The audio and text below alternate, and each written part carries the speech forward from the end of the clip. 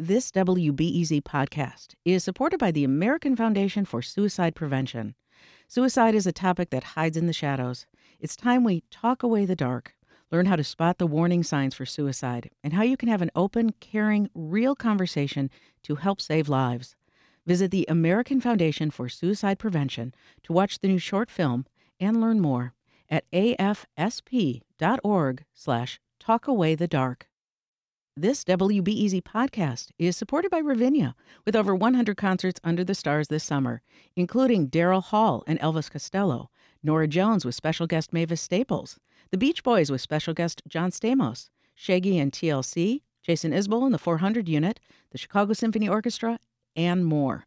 Their 30-acre park is nestled in a gently wooded area. Bring your own picnic or eat at one of the park restaurants. Tickets available now only at ravinia.org. Asylum seekers are still waiting for permanent housing, and a new federal program to help them apply for work permits might help. The pilot program launched in Chicago yesterday, and we've got the details. I'm Sasha Ann Simons, and this is Reset.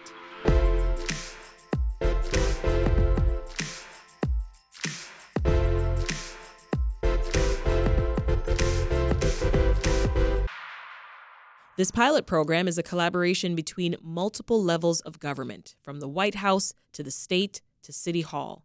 They'll be working together with Pilsen-based community organization, the Resurrection Project, to run operations.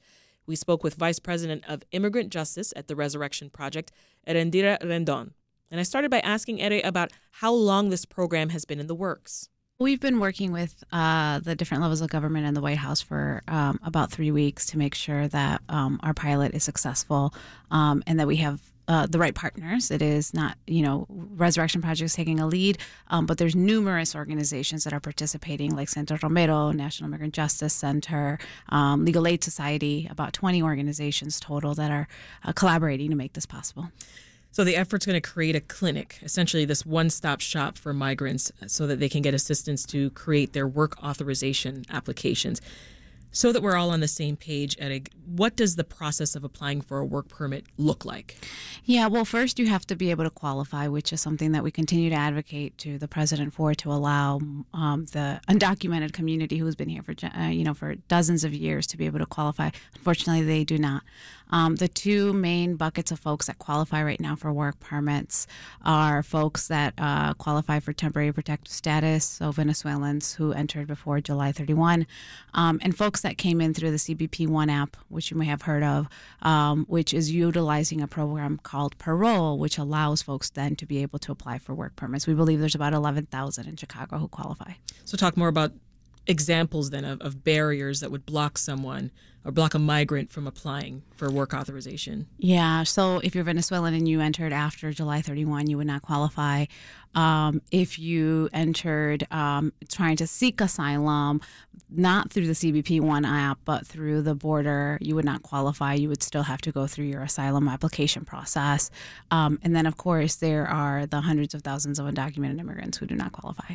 So we've got examples that we can pull from here. I'm curious if the Resurrection Project is going to be taking a similar approach as New York, for instance. I was looking in the Chicago Tribune, and it reported that the Biden administration claims, quote, that previous clinics in other cities that they've more than doubled the number of work authorization applications compared with previous weekly averages. Yeah, I think that that's definitely possible if you create this one-stop shop, and if you have the organizations collaborating versus, going to individual organizations. We also are, partnering with the Chicago Bar Foundation. We have 30 attorneys today who are pro bono, for instance.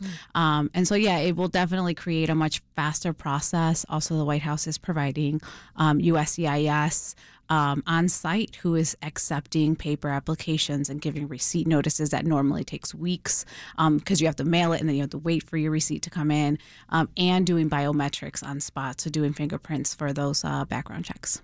The Illinois Department of Human Services will be helping to staff the clinic with volunteers. Now, we reached out to the department to get them to join us here in this conversation. They did decline the invitation, but they gave us a statement. And it starts by talking about how they're pleased to partner with everyone on this program. And it continues by saying, quote, "The application event is the launch of an ongoing effort to connect asylum seekers in Chicago shelters with work permit applications. The state of Illinois is leading this initiative that will support multiple workshops to ultimately serve more than 11,000 individuals over the coming months. New arrivals and asylum seekers sheltering in Chicago will be screened for eligibility and will be offered transportation to the workshops. This is an important part of the overall strategy to create a faster pathway for asylum seekers to work and achieve independence. They go on to thank the White House for approving work authorization for new arrivals and also just requesting more funding to help cities support migrants. Edda, do you know what they'll be looking for in these volunteers and what the volunteers will be doing exactly? Yeah, so we train all of our volunteers, of course, and most of our volunteers are already volunteers at community-based organizations or legal service organizations. And so, we train folks on how to actually fill out the applications. What will happen is first, we have volunteers that help register migrants as they arrive from the buses, and then the second piece will be a legal screening that is done only by folks that are authorized to do that. So that's an attorney or what's called a DOJ accredited representative. And then they will sit down. If that attorney does determine that the person's eligible, then they sit down with a volunteer to help out, fill out the actual application itself. And then we know we need volunteers to be able to usher folks and things like that. So they'll get ushered to USCIS for their biometrics and their fingerprints, and then we have a final legal screening as well. Always 2 sets of eyes to make sure that all applications are accurate and that we're not putting anybody in danger of deportation. Very important piece, of course. I want to talk more about the folks that you're trying to help here, right? White House spokesperson Angela Fernandez told our colleagues at the Sun-Times, the clinic will help to, quote, get eligible non-citizens work authorizations and jobs, end quote. And I want to make sure that we're clear. Who are eligible non-citizens? What does that mean? Yeah, in order to be eligible for the current work permits that are being processed, it's one, folks that are qualified for temporary protective status, Venezuelans who entered the country before July 31. And then also folks that came in through the CBP1 app, meaning that they abroad applied to be able to enter the U.S. through a program known as parole, to be able to come in and then apply for a work permit. And these work permits will be valid for 5 years. You're expecting to serve about 150 migrants per day. Why that number specifically? Well, actually, right now it's 150 migrants per day. In 2 weeks, we'll be at 300 per day for 5 days a week. That quickly? Yeah. We will. Last week we had an unofficial pilot where we did 40, and now we're at 150. Then we'll be at 300. And the intention is to finish all of the 11,000 applications by the end of February. So, I mean, a lofty goal there you just described. Will services provided at the clinic only be open to the new arrivals? Well, it's only open to people who qualify for the work permit programs, which right now are only new arrivals. And that's why we continue to call and advocate to the president to allow more immigrants to be able to apply. There's 180,000 undocumented immigrants in Chicago who have lived here for decades. We'll be going to D.C. next week. 500 people from Illinois will be going to D.C. next week to in front of the Lafayette Park to make sure that the Biden administration stops ignoring the undocumented community. We are very pleased to be able to help new migrants and to be able to make sure that the folks that qualify for work permits apply. And are do so in a manner that is, organized, that is collaborative, and we want the undocumented community to be treated the same and to be able to also apply for work permits. Yeah. Do you feel that you'll have to end up prioritizing some people over others during this process? You know what? That's why we want to do this in a collaborative way. That's why there are 20 organizations participating in the workshops, as well as dozens of pro bono attorneys, to make sure that as we, serve the new immigrant community, we continue to serve the existing immigrant community through our in-house clinics that many organizations have, and that we continue our advocacy work to make sure that we are opening the door for more immigrants to be able to apply for work permits.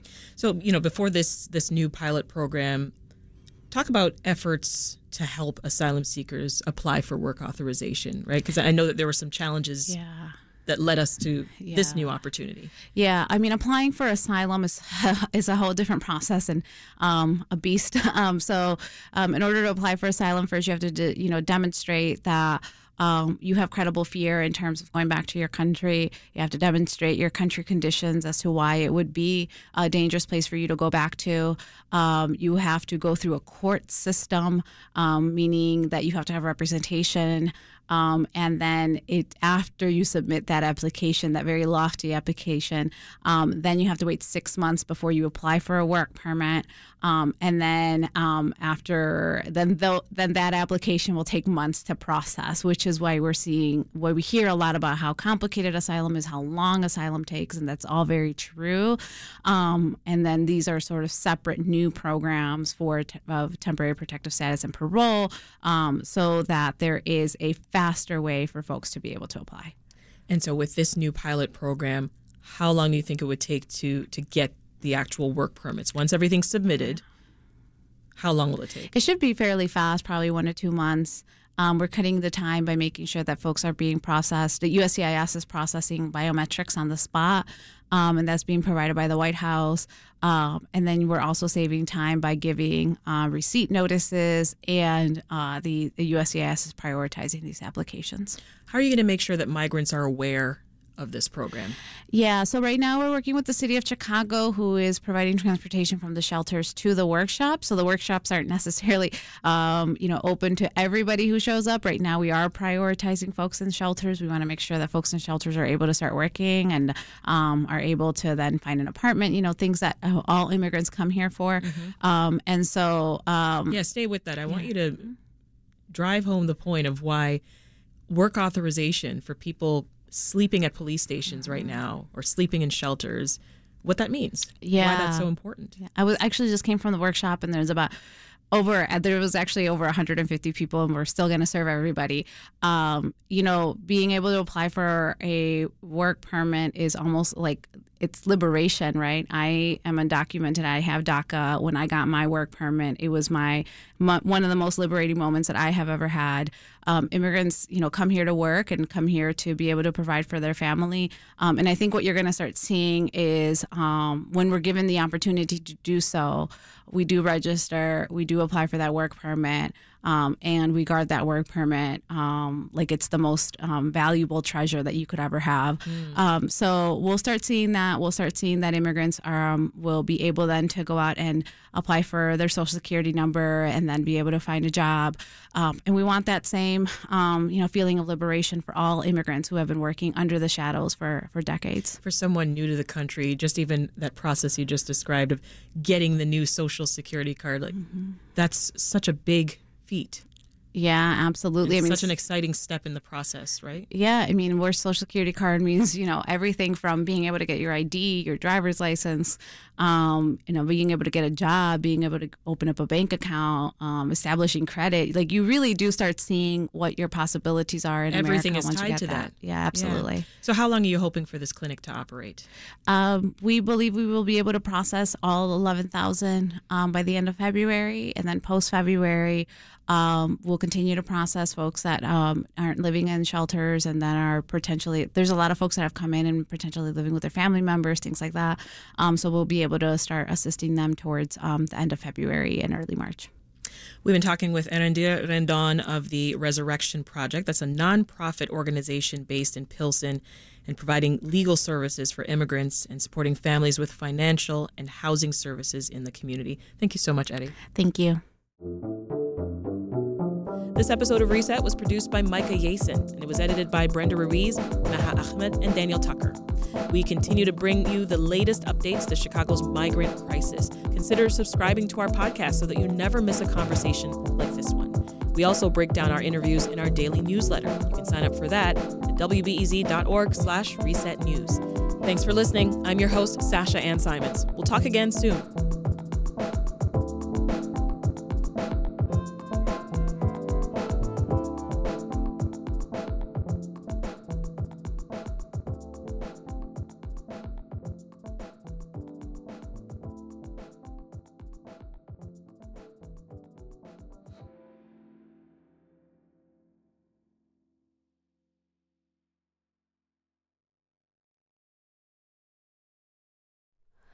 Hi, it's Terry Gross, the host of Fresh Air.